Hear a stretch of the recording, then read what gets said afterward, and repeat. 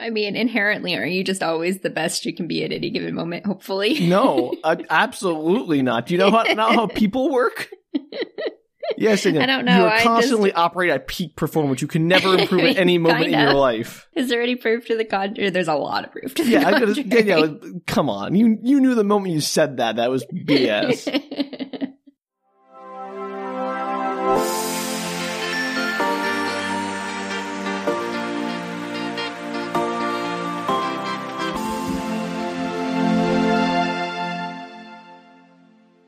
Hello, everybody, and welcome to Book Reshorts. The shorter episodes we do when we need a break. We do. We need a break. Like the whole world, we also need a break. Oh, man. It's been a long year. We're almost done with it. We're going to coast right into that new year, a little lazier than the rest of the year. It is, and I'm your host, Danielle. I'm Sam. I guess that's the thing we should have said. Again, Book Reshorts. Yes, but less professional. Somehow less professional. So Sam, this time we're throwing back to last year's Thanksgiving episode. All right. Yeah, American Thanksgiving, U.S. Thanksgiving. Right, the only one that matters. Oh no, come on, Canada and other Ethnocentrism. So our U.S. Thanksgiving episode where we talk about media that we're thankful for in quiz format. I don't know if it was a media, just like media concepts that we are thankful for. That's a better way to phrase it. Good job, Yes, Sam. it's our thankening. Our thankening. That's right. Thankening. Yeah, that made you laugh. Glad that still gets you, didn't it? I'd forgotten that's what we called it, and it's amazing. It's been a year, so I don't blame you. It's still funny. All right. Am I kicking the shindig off with a question, Sam, or are you? I know, Danielle, you were kind of to host this one, so I will defer to your judgment. Well, you start. Okay. That way they can hear your voice for a little bit. All right, fair enough. I welcome your input on this. Let's get this out of the way so I have to think in the moment. We all know how good I am at this. Oh, yes. It's not like I did that down at all. So great at improv, everybody. Great at it. She is. So the first question I want to ask you is in regards to media and the pandemic. Because I think we've all been enjoying this past couple of years of altered landscape and staying home and less of everything, basically less going out, less movies, less interactions outside the homes. So I thought we'd try to find a little silver lining in that dark, dark cloud and find what media trend of the pandemic are you thankful for? Oh, goodness. Yeah. Get examples or anything? I will start. That's as is our custom. I will start with my choice. I thought it was I started and then you told me what you thought. I mean, either way, Danielle, it doesn't matter. I just thought of the last one. Maybe I did it and then you, like whoever said the question, let the other person answer and then gave their opinion, but maybe I'm mistaken. I mean, I don't remember. Danielle was a whole year ago. I can't remember the name of this podcast. I mean, I just listened to the episode and I don't remember. I will go first, Danielle, to give you an example. Okay, perfect. That seems fair. I think you're going to disagree heartily with this pandemic trend that I approve of. But as you know, I am not as enamored with movie theaters as you are. I enjoy them, but I have no great drive to attend them. So I actually do appreciate how many more movies are coming to streaming platforms more quickly these days. Because nothing like kicking back and watching a movie for the relatively inexpensive price of whatever your subscription already is to your streaming service of choice and having all the convenience of your home. Now, that's not to say that the movie theater experience isn't wonderful and great, but I do enjoy having the option, at least, to have the home viewing experience. How do you feel about them charging like $30 to watch something? Now, that's BS. That I don't. I mean, if they're going to release it on the platform for your initial subscription, fine. And I know that some streaming platforms that remain nameless choose to time gate those new releases away for X number of days behind a higher price, but they do come out for free, quote unquote, after that time. So I'm not all that bothered by it. I'm not the kind of person who needs to watch a movie the moment it comes out. I don't have that kind of FOMO of movie viewing. So I'm okay with waiting an extra month or something for the price to be reasonable. Yeah, that seems fair. I mean, I don't mind that. I love going to the movies. It's one of my favorite things in the whole world, is going to a movie theater. I know. But I know. So I do disagree with you on that concept. But I actually do not disagree with, because mostly what they've been doing since movie theaters have opened up again in most places is doing a dual thing, like a dual release. And I'm totally fine with that. People want to stay home, go stay home. I just like the choice, the option. I appreciate having more choice. Yeah, that makes sense to me. So pandemic is a lot of terrible stuff, but that's one thing that I do appreciate coming out of this whole total mess. That's totally fair. I think that's a valid thing. Oh. Media thing. Thank you, Danielle. You're welcome. I'm not sure what else to call it. Trend, I would say. Media trend. Yeah, media trend. Okay. So, Danielle, what is your pandemic media trend that actually makes you see that silver lining? Does it have to be a trend, or can it be like a media piece that came out? Go with the media piece if it's something like that would not have come out necessarily without the pandemic. Or you know what? Screw it. Go with it. I don't care. Look, this is our holiday short episode. You don't need to listen to me. No rules. Okay, I have two things that I think played differently because they came out during the pandemic. That's interesting. That's fair. Yeah. Yeah. So the first thing I'm going to talk about actually came out at the beginning of the pandemic, and it kind of spread over not even the entire nation, like everywhere I felt like, was Tiger King. Tiger King, yeah. That was a shared experience for America. Yeah, and I felt like it was even, friends and people that I know in other countries, and they even mentioned it to me. Uh-huh. And if they had access to it, had at least watched, 1 or 2 episodes or knew about it. And I think that it might have been a hit at any other time as well, just because it's such an odd and crazy story. But I feel like because of the pandemic and we hadn't quite gotten to the beaten place that we are yeah, no, now. I feel you. There was still like some energy about, okay, we'll go into this. It'll be a few months and then we'll come out the other side. In the meantime, look at this crazy tiger thing. Yeah, it's just like everybody's talking about it. Such water cooler talk. Everybody you know had heard about it or read about it or seen it or whatever the case may be, had an opinion about something they didn't know anything about. Like I'm going to say that you know what? There's something we lost with streaming media and home media and time delayed, time shifting of media, which was that like collective experience of everyone having watched a show like The X-Files on Thursday night or whatever, and then having the next day the thing that everyone is talking about. Like you would have that known quantity of conversation. And I feel like Tiger King replaced that a bit with everyone, on lockdown. It provided that sort of known quantity of conversation you could reliably use. Absolutely. And the other one it's kind of still happening right now is Squid Game that just came out, the Korean drama. Of course, have to throw that in there. Yeah, gotta throw a K-drama in there. K-drama. Yeah, I'm not surprised. I only say that because I think it's super fascinating that it's a basically Hunger Games kind of style thing. I think obviously that plays a little bit different in a pandemic style world. Yeah. And I also just enjoy that like one of the biggest Halloween costumes and what's like trending right now for clothing is a tracksuit. Because I think that's hilarious. Hey, you know what? That's a silver lining. I'll take it. Like peak pandemic is like I can wear a tracksuit anywhere I go.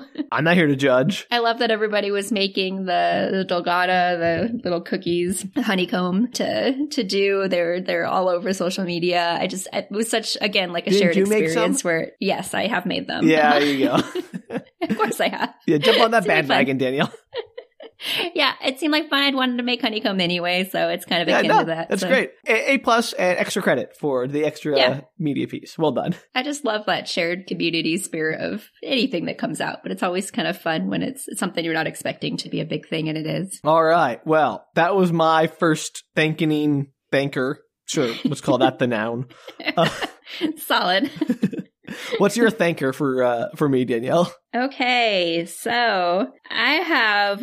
What is the plot twist that you're most thankful for, be it movie, TV show, or book? Ooh, plot twist. Mm-hmm. Something you just weren't expecting. That is... Oh, wow. Okay, that's a thinker. Why don't you give me yours first, Danielle? Sure. So I've got a 2 again, but I just swear I don't have 2 one, for everything. Danielle. We don't have all night. I am going to pick 2, but my other's just a throw out because it's not really a real plot twist. But the first one is, my first one is the movie Us. Uh-huh. And you've seen that, correct, Sam? I don't think so. You haven't seen the movie Us? The horror movie? Yeah. No. I don't know if I want to talk about the plot twist. Does it ruin the movie for you? I thought you had seen it. What about me makes you think I'd seen it? Because it's Jordan Peele and you'd seen Get Out. I haven't seen Get Out yet. You didn't see Get Out yet? No. I thought we talked about it. I said I was going to do it on Halloween and then I got busy. Holy cat, holy macaroni. I know. It's on my list, Danielle. It's one of those things. I just don't even know how.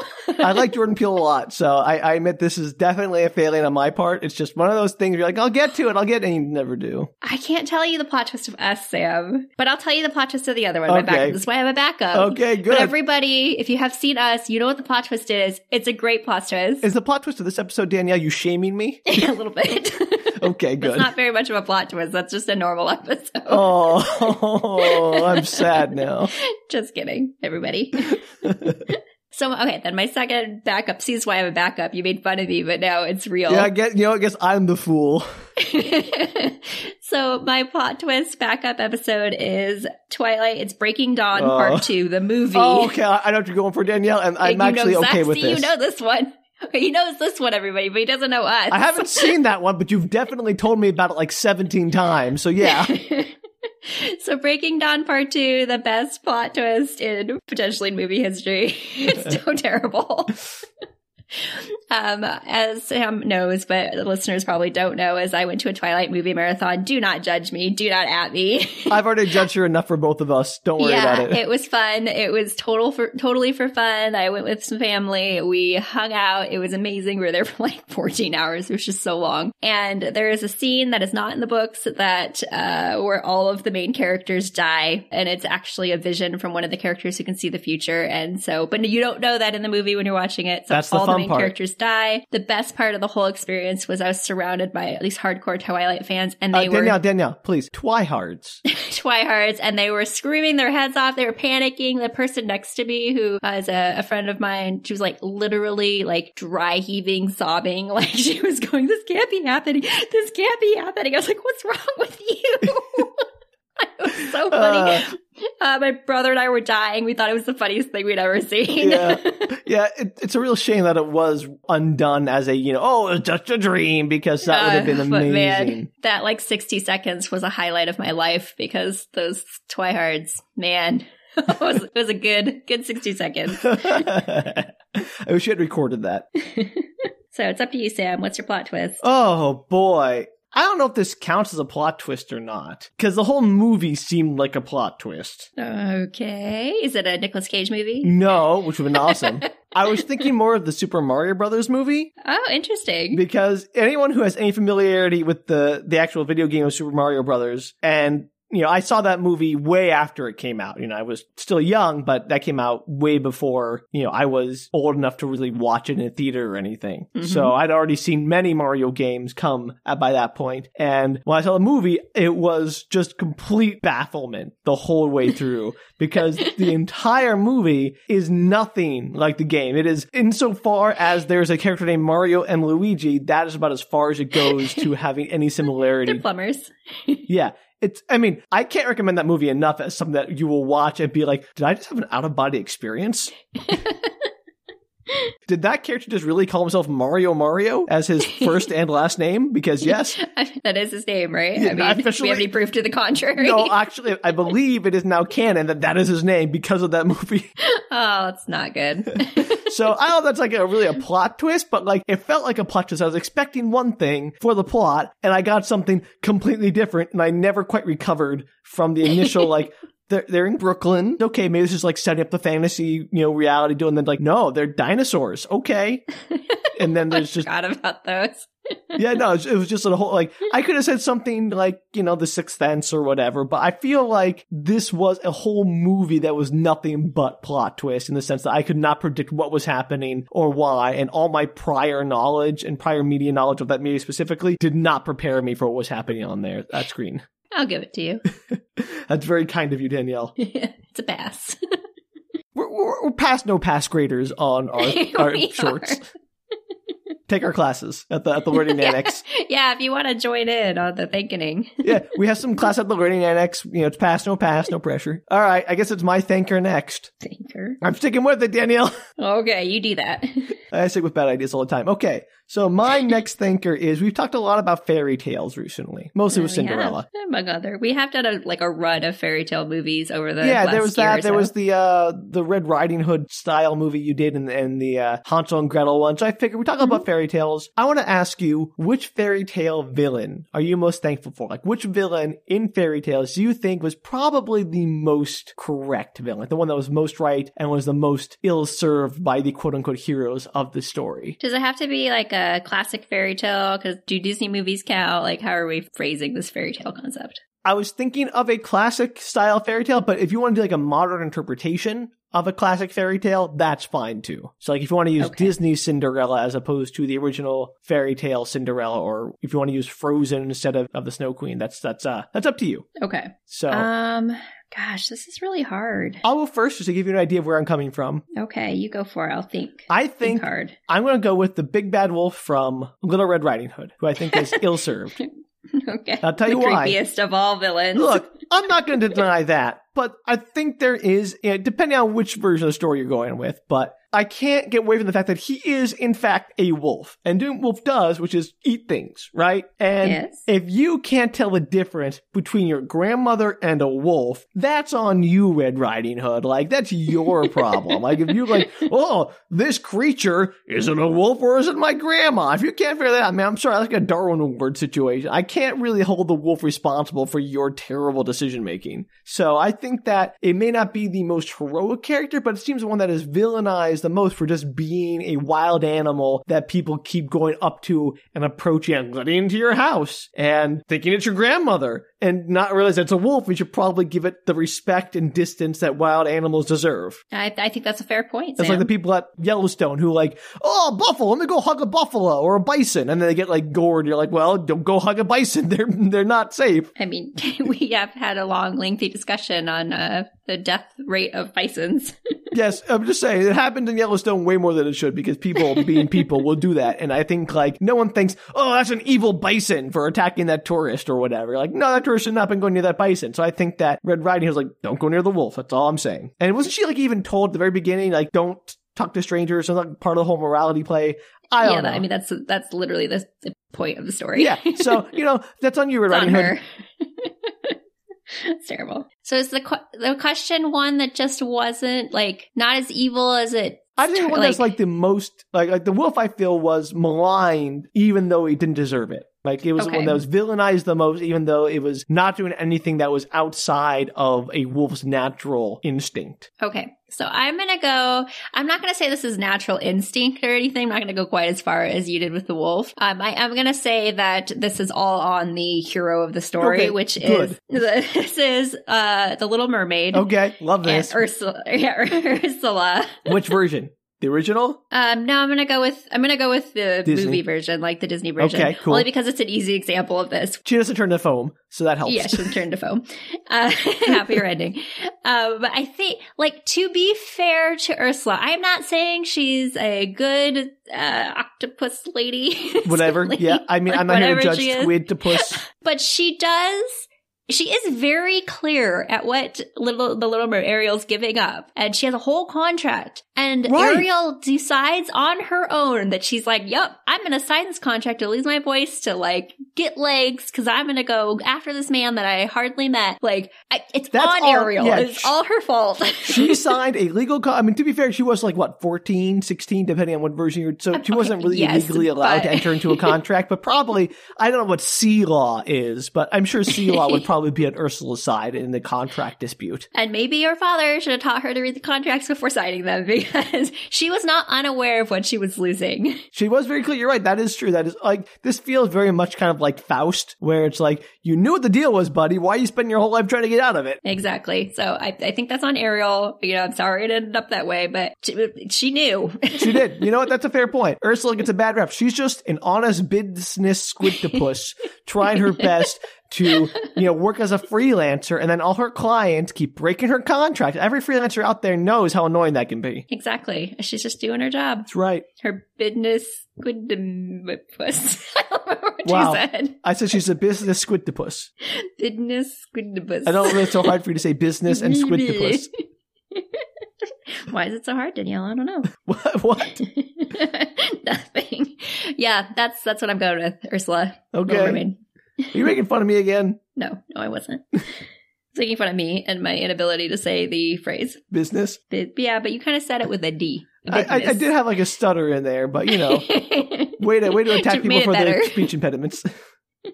Business squidnopus. Business squid. It's not your business what I'm doing. I can't do S's, so I'd rather do business anyway. Fair enough. Why put an S in the middle of any word? All right, Danielle, hit me with another thanker. Okay, another thanker. Oh, gosh. why am I using it? It's catching on. This is kind of a throwback to last year's Thankening as well, but a little bit different, is the horror movie trope that you're most thankful for. Because I feel like rom-coms, horror movies, we talked more about rom-coms last year, but horror movies have like really specific tropes that they use. And I'm just curious which one you think is just the I've got an answer for this one immediately, but I'll still let you go first. Mine, I have several, as you know, but I will only go with one. Yeah, seriously. You're like... what's that lady in the Magic School Bus, Arnold's cousin, who has to be like the extra credit queen? You're just like, yeah. What's her name with the little braids and the green and the white? The curly hair. Cute. What? Who am I thinking of? I don't know. I'm thinking of the girl that Arnold likes. I was mixing them up. Arnold, I know. I know who you're talking about. I'm impressed you have a bead on Arnold's romantic interests. I watch a lot of Arnold. You talking about Hey Arnold? Yeah. I said the Magic School Bus. No, the Magic School Bus. No, I didn't go into the one that has, Arnold. Arnold's cousin who comes along with them sometimes from different class. Yes. And she's like, yes. In my I still know what class, you're talking about. Yeah. Okay. Wow. We went two different directions. Sorry. You said Arnold. My brain went immediately to Hey Arnold. Hey Arnold. No, I said, Magic School Bus. You did say that now that I go back in my brain. No. Wow. Voice. This is a real window into our shared media experience to everyone listening to this. So let's just move on. And it's late night, as always.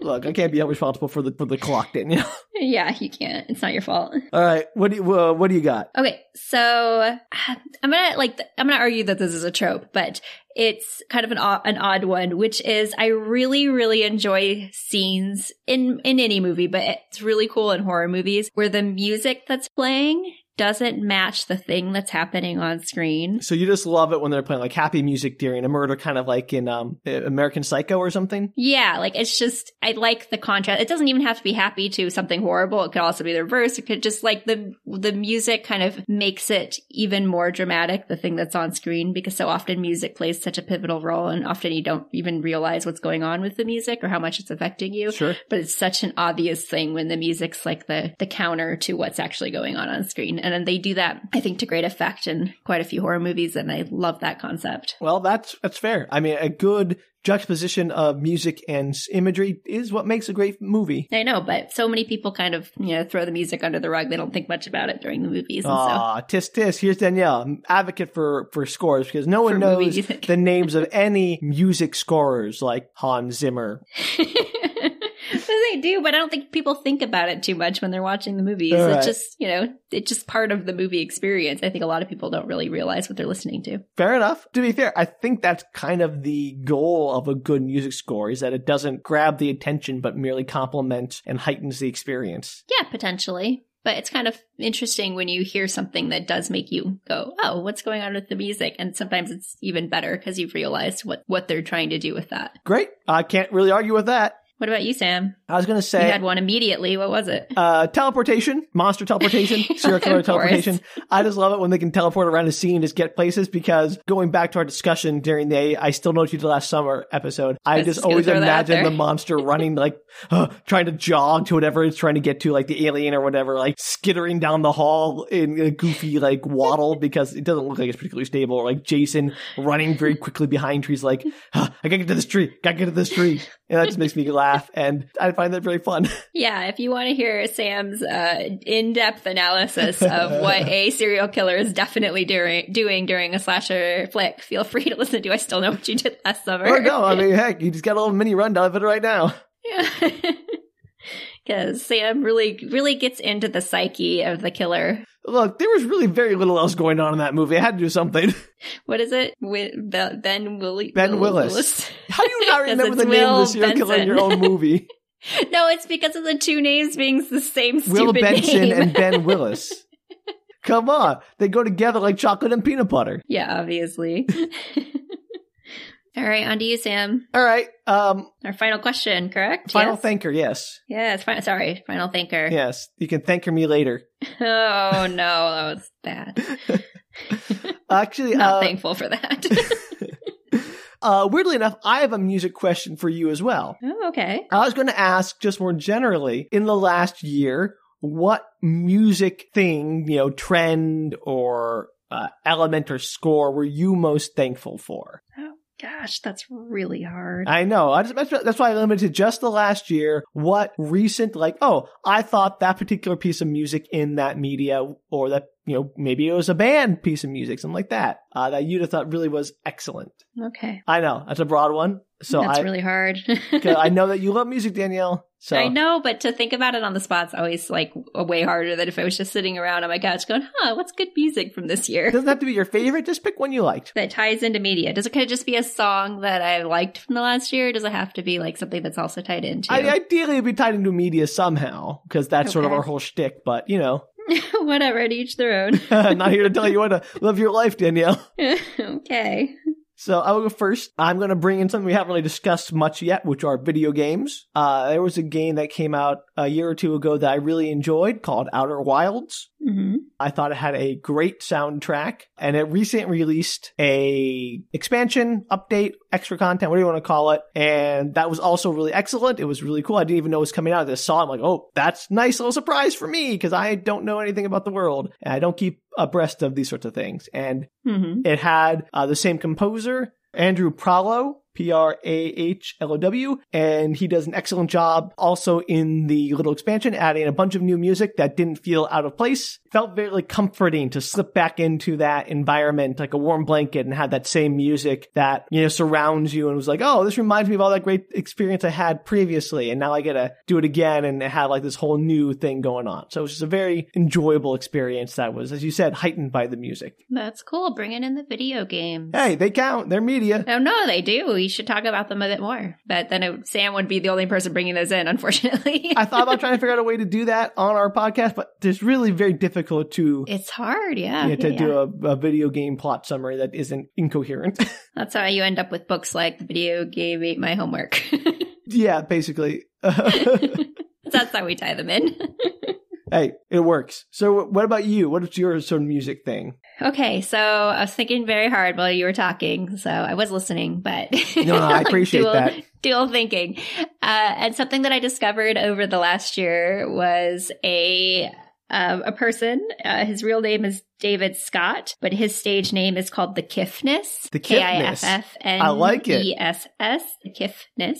And he is a South African musician. He's a producer. He does his own stuff. How I came to know about him was through, little videos, probably on Facebook or something like that, where he takes sound. Originally, I saw ones from animals, like cats and dogs making kind of weird little noises, and then he turned them into whole songs. Is this like the barking dogs, Jingle Bells? Kind of, but his Better? own music. Yeah. And he plays a bunch of different instruments, so everything you can think of, this person plays, and he loops it and all that. He does it kind of live in the video, so you can watch him do it all. And then he's taken on just other kind of YouTube videos that he's found, or TikTok videos that have come up that he's also turned in. Little clips of those has turned into songs. He became super well known over the last little bit here. And it's just, they're really interesting. They're really fun. They're fun to watch him put them together. To tie it in a little bit to what I said earlier, he actually did one with the big giant doll from the Squid Game. Okay, which is how my brain got to them. I got you. Oh yeah, making those connections.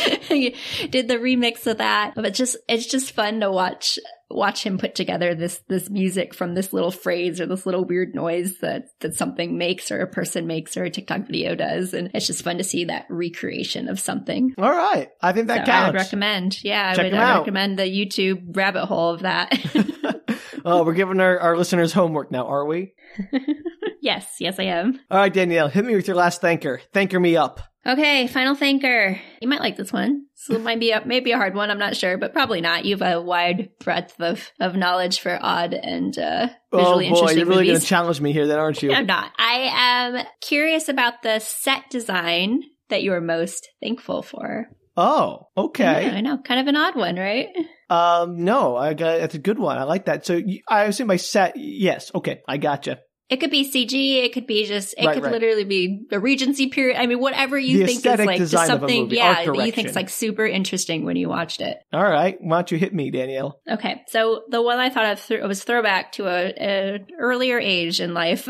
I went with Beetlejuice. Oh, yep. I can see that. That's a great movie with a great look. It is. It has a very specific aesthetic. I haven't seen that movie in several years, and I still have really strong visual memories of it. Mm-hmm. Everything everything from the house to the sandworm stuff going on to the little set that they made where Beetlejuice lives, like inside the trains. That like just amazing set stuff that they put together and props. And it's just like visually such a fascinating movie. You could turn off the sound and just watch it that way. It'd be still interesting. The aesthetics do so much of the heavy lifting. Like when they go into the Land of the Dead and they come back out and their whole house has been redecorated and it looks creepy and weird and alien. Like, oh, these people, this is no longer their home. Like that heavy lifting is done. Absolutely. And it's just every place or thing that they do, it's like a completely different vibe or feeling to it. And it like you said, it does all of that work for them. And it's just, they did a really good job with it, I think. 100%. I agree. I'm going to go with something a little bit more recent, Danielle, just because this is the first thing my brain went to.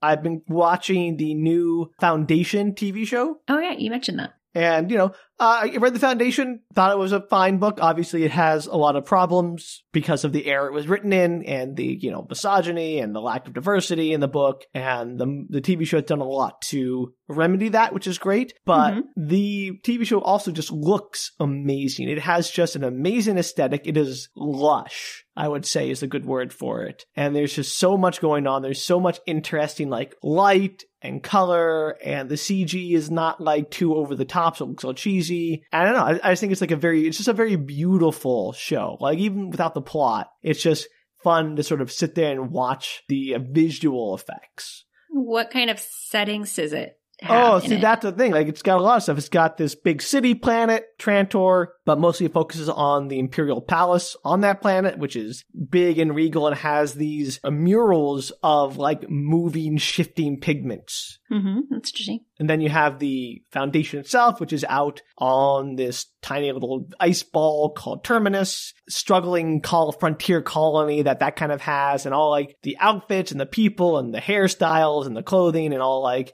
it's just really, really aesthetically interesting. So awesome. So I would say that one has been something that is most fresh in my mind as being a visually very captivating piece. Well, there you have it, folks. We've got all our thinking questions out for this year. Those are all the thinkers we're going to give you for this year. That's all we're thankful for. Yep, nothing else. Everything else, screw it. No, but if you want to share what your thankers are or answers that you have for our thankers, you can thank us. You want to tell Sam to stop saying thankers. No, you can thanker us at our email address or website at bookretorts.com. Yeah, I guess you could also tweet, Instagram, or Facebook us at Book Retorts. What can they tweet, Instagram, or Facebook us, Danielle? What are they going to send us? They're going to not send us thankers. You're going to tell me how much you don't want Sam to say that ever again. Only accepting applications that say that. Danielle, the thanker is the anchor of the season. Oh, no. It's getting worse. It rhymes, so it must be true. Time to go.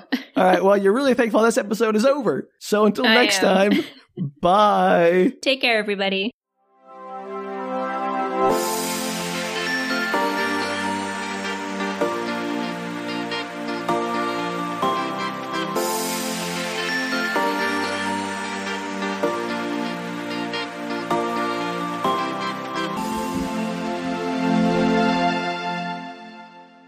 All you should do is the day this episode drops, just post one tweet that's like the word thanker 12 times. No. You're like, what is that? Figure it out. And then a link to the episode. That's it. And all three of our Twitter users will be like, that actually listen to us, will be like, oh, that's hilarious. And all the rest will be like, what the heck? Well, maybe they'll be intrigued to listen, Danielle. Just call it marketing. It's true.